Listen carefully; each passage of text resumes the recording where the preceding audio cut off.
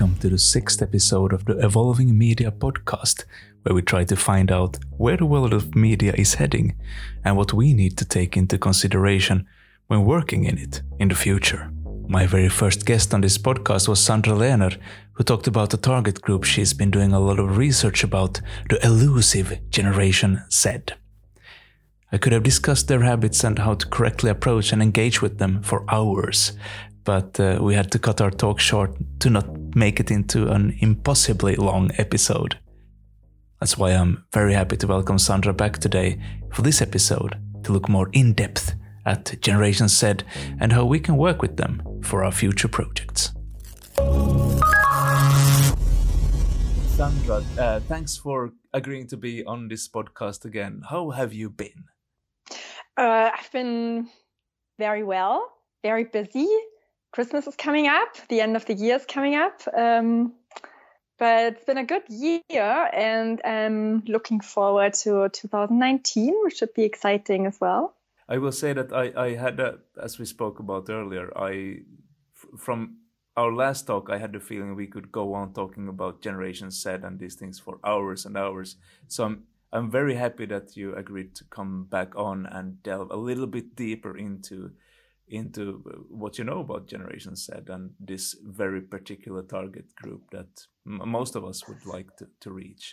So just as a first example, and I know this is a difficult one, but for your part, what have been the most exciting, storytelling examples that you've seen in the year 2018?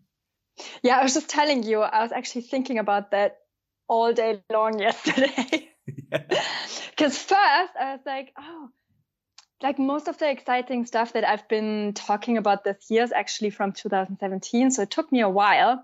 But I would say the most exciting examples were the Snapchat originals that launched in October. So I know a lot of people already think Snapchat is dead because they lost so many active users this year, mostly because of their design change in Q2. But I think these originals that they launched are really interesting. So they're mostly scripted series. You can check it out under the Discover feature. And what's really interesting about it is that they use augmented reality to put the viewers into the show. So they have so-called show portals that allow the viewers to step right into a scene and explore the set right down to the props. And you can also send this experience to your friends. And when it's available, you can see it on the bottom by swiping up. And the other thing that they added was reaction lenses that make it easy to post about the show's biggest moments. So, for example, you can take a selfie of yourself with heart eyes when you love something, or oh my God, this was exciting. And as I mentioned last time, in a Gen Z world where no one talks about your show, the show doesn't exist. So Snapchat definitely gives their viewers the features to talk about it to their friends. And the other example that came to my mind last night was Bernie Su's live science fiction series Artificial. So it's the first ever show to air live on gaming platform Twitch. So for those of you listening now who don't know Twitch, it's the very popular live streaming platform for video gamers. It draws about 15 million active users a day. And Artificial was the first scripted series attempt. And so what's really interesting about it is that it was interactive. So the viewers helped deciding the plot through online chats and polls. So do you feel that these examples, and I agree they are both quite exciting, do you feel that they are very much, if you would name something a Generation Z property or a story, are these great examples of how to reach that generation? Yeah, I think I mentioned it last time as well. So I think the key storytelling trends this year are definitely stories. And what comes with the stories feature is live and interactivity. And both of these examples have that. So with Snapchat, the videos disappear after 24 hours, and artificial was obviously a live event where people had to be online and interact with the characters on the show. So very much like organic stuff in a sense, more organic than traditional media properties. Yeah. But we talked last time about what kind of an audience Generation Z are. And just to continue on from that, one question I didn't have the time to ask you last time around. If you were a producer today, I mean, you are a producer today, but if you were a producer today looking at Generation Z as a possible target audience, how would you make sure that you reach and engage them? Yeah, good question. So first of all, their media consumption is quite unique. So their typical entertainment consumption is streaming, actually. And 1/3 is viewed on a mobile device. So they definitely prefer to watch content wherever they are and whenever they want to watch something. So if you want to reach them, don't think in TV slots. And also think smartphone, because they use their smartphones to stream video more than any other device, including computers, television, tablets, and gaming devices. And 34% actually watch shows on YouTube and 27% on Netflix. So these are their preferred platforms. And only 15% watch live TV on TV. So, and Gen Z are definitely drawn to stories they can relate to. That's why they prefer YouTubers, actually.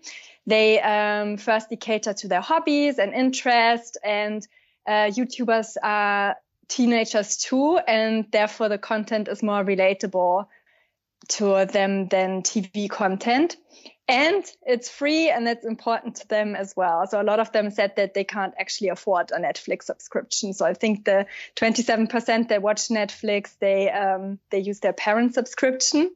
And you should also think about that they're the ultimate multitaskers. So in order to reach and engage them, you should use the social media platforms they use. We talked about this last time as well: Instagram, Snapchat, WhatsApp. And last but not least, their peers are their biggest influencers. So that's why Gen Z networks like Awesomeness TV in America or Zooming TV in the Netherlands, Funk in Germany, they all work with YouTubers or social media influencers for their shows. So I remember from back in the days when television shows, and I guess they're still doing it, some of them, or television broadcasters, picked up successful YouTubers and gave them, who were very good at doing these 3 to 5 minute video clips for YouTube, and then they gave them a television show, and that almost never worked in my experience. Was it because they put them like a fish out of water? They put them on a platform where people wouldn't follow them? Or was it the context? Do you have any idea why YouTubers wouldn't work on television? I think it's the context and the platform. And as a producer, you have to keep in mind that they are creators. They're not actors. You don't put them into a show that you created and let them say the words that you have written. They're actually creators. And so the content has to come from them. And so the networks, the Gen Z networks that I just mentioned, including Netflix, I would say, they actually integrate them in the development process as well. Because these YouTubers, they actually know how to create storylines that will resonate with the audience. And I remember from our earlier talk, you mentioned that Generation Z are more conservative, perhaps as a reaction towards their parents' generations and stuff like this. But could you tell me some other traits that they have, like general traits? Do they care more about other people? Are they more accepting? Are they more judgmental or something? What kind of a generation are they? Yeah, they're definitely more caring than other generations before them. They're known as social justice warriors, and they're the most diverse generation ever. So almost half of Generation Z in America are actually minorities. I read a study by Wattpad that said that almost 3% of teenagers don't identify as either male or female. And 1 in 7 young women in the US identify as gay or bisexual. So therefore, it doesn't surprise that they are in favor of a variety of social movements. So 8 in 10 support Black Lives Matters. 74% are in favor of transgender rights, and 63% support feminism. And because they are so diverse and active, they're also more accepting and open-minded than any other generation before. I think a big concern among teenagers nowadays is also mental health. So anxiety and depression issues, are really very widespread. And that's why streaming shows such as 13 Reasons Why, for example, really resonated with them, or also Scum that I mentioned last time. Yeah, and they also care about the environment, of course. They know that they need to fix what the generations before them messed up. Therefore, they're very pragmatic and determined. They say that they would rather be an entrepreneur than work at a large corporation. And their favorite career choices are doctor, engineer, and gamer. But it sounds like there's some hope for there the is world. Hope, Simon. Some hope for the world in the hands of the next generation, I'd say. That's why I'm so excited about them, because, I really, they understand the problems, social issues, environmental issues, and they're determined to fix them. One question following up on an earlier thing we talked about, just when you try to create something new and reach this Generation Z audience, would it make sense to partner up or to target characters or to try to involve protagonists that already have a following to boost your story? I mean, I know that there are creators who have this approach that if we team up with this influencer or with this YouTube star or with this person, then we can boost our own story through their brand. Do you see this working, or is it just too cynical a move to, or what's needed for it to work? I think it definitely makes sense, because this generation, so compared to millennials that follow a hit show like Stranger Things on Netflix or Game of Thrones on HBO, Gen Z actually follows influencers, YouTubers, social media stars, such as Cameron Dallas, for example, and Jen McAllister. They're both part of Awesomeness TV. So it's definitely makes sense to integrate them. And Generation C is also the first generation that values these internet stars more than traditional stars, because they appear so authentic and transparent. So they feel like they're their friends, they can trust them, they grew up with them. Yeah, so it doesn't only give your project a bigger reach, actually, but it also gives your project the approval of their peers, because they think if this star is attached, then I will like this show as well. So more courageous collaborations basically is the key to reaching this audience. Yeah, I mean, you need to find the right person, because as I said before, you need to know that they're creators, so they want to be part of the story. You can't just, I mean, that's the problem with this whole influencer marketing as well. You need to give them the space and the creative tools to make your story or your brand their own.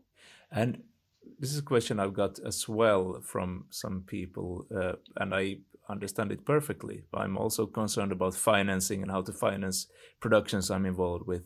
But when we look at, for instance, Facebook Watch as is that a viable piece of a financing puzzle? You know, when you start to develop content, and then you plan some to be released on as a film, and some to be released as a series, and some to be released on Facebook Watch, etc. So financing wise, are these new platforms, are they viable pieces of the financing puzzle for a creator, do you think? Well, Facebook Watch is definitely not for Generation C. So even though they told me earlier this year that Generation C is their target audience for Facebook Watch, but Generation C is not on Facebook anymore. They say it's filled with their parents and not actually filled with their peers. And when you look at what Facebook Watch has been commissioned lately, they call it, they commission shows that can get a hot start on Facebook. And what they mean by that is that they match up with a high profile creator that has already a big Facebook following. So it's probably not a Gen Z person. Yeah. So for example, they just commissioned Red Table Talk hosted by Jada Pinkett Smith. They rebooted The Real World. They commissioned a show with Kim Kardashian, Shaquille O'Neal. So these are all millennial stars. They're not Gen Z. And also as an independent producer, it's really difficult to team up with, Kim Kardashian or Shaquille O'Neal. So I feel like at the moment the door is closed at Facebook. They encourage producers to produce shows and put it up on Facebook Watch, but they're not paying for it. They only offer free on-platform marketing. So a lot of this would be about outreach more than getting more funding in for what you're trying to do. Yeah, I guess it's building up an audience and proof that your concept is working. But then it's more about reaching a millennial audience than Generation C. But on the other hand, Snapchat actually is funding now projects. They said you can get 50,000 for 50 minutes, and they mostly commission 10 episodes per 5 minutes. And they let you keep your IP, which is really interesting for a creator. So I think Snapchat is really exciting at the moment. And the other platform I'm keeping an eye on is Jeffrey Katzenberg's New TV. So it's supposed to be the next generation HBO on Netflix, but for mobile first content. And the backers include Disney, Fox, Sony, Lionsgate, Alibaba, Liberty Global, etc. They aiming to launch by the end of 2019 with premium original short form content. So that should be exciting. And it seems like they have money to fund short form content at least. So one final question before I let you go for this time. Sandra, what are you looking forward to, or what are you dreading for 2019? You said you're looking forward to the year, so I'm assuming you're thinking of something good's gonna happen. Is there anything in particular that you are looking forward to? I'm excited to see how Instagram TV is evolving. We haven't heard anything since the launch, basically. But for me personally, Instagram is the most exciting platform at the moment. So I'm really looking forward to what's going to happen there next year. And then I mentioned the Snapchat originals in the beginning. There have been 70 originals commissioned. And I think they released 6 of them in October. So I'm excited to see what the other 64 are going to be. And then, launch of New TV. Zooming TV is actually working on a new strategy. And I think I've mentioned this before as well. So Zooming TV, I really enjoy their programs for Generation C. So I'm excited to see what they're coming up with next year. And then I felt like this year and also last year, the public broadcasters, also the streamers, were doing a really good job at creating content for Generation C. And I'm excited to see if the commercial networks catch up next year, because I think this generation is definitely the audience you should start focusing on in 2019. Sandra, thank you so much for joining me for this podcast, and I hope to have you on it in the very near future again. Yeah, thanks, Simon. Bye. Bye.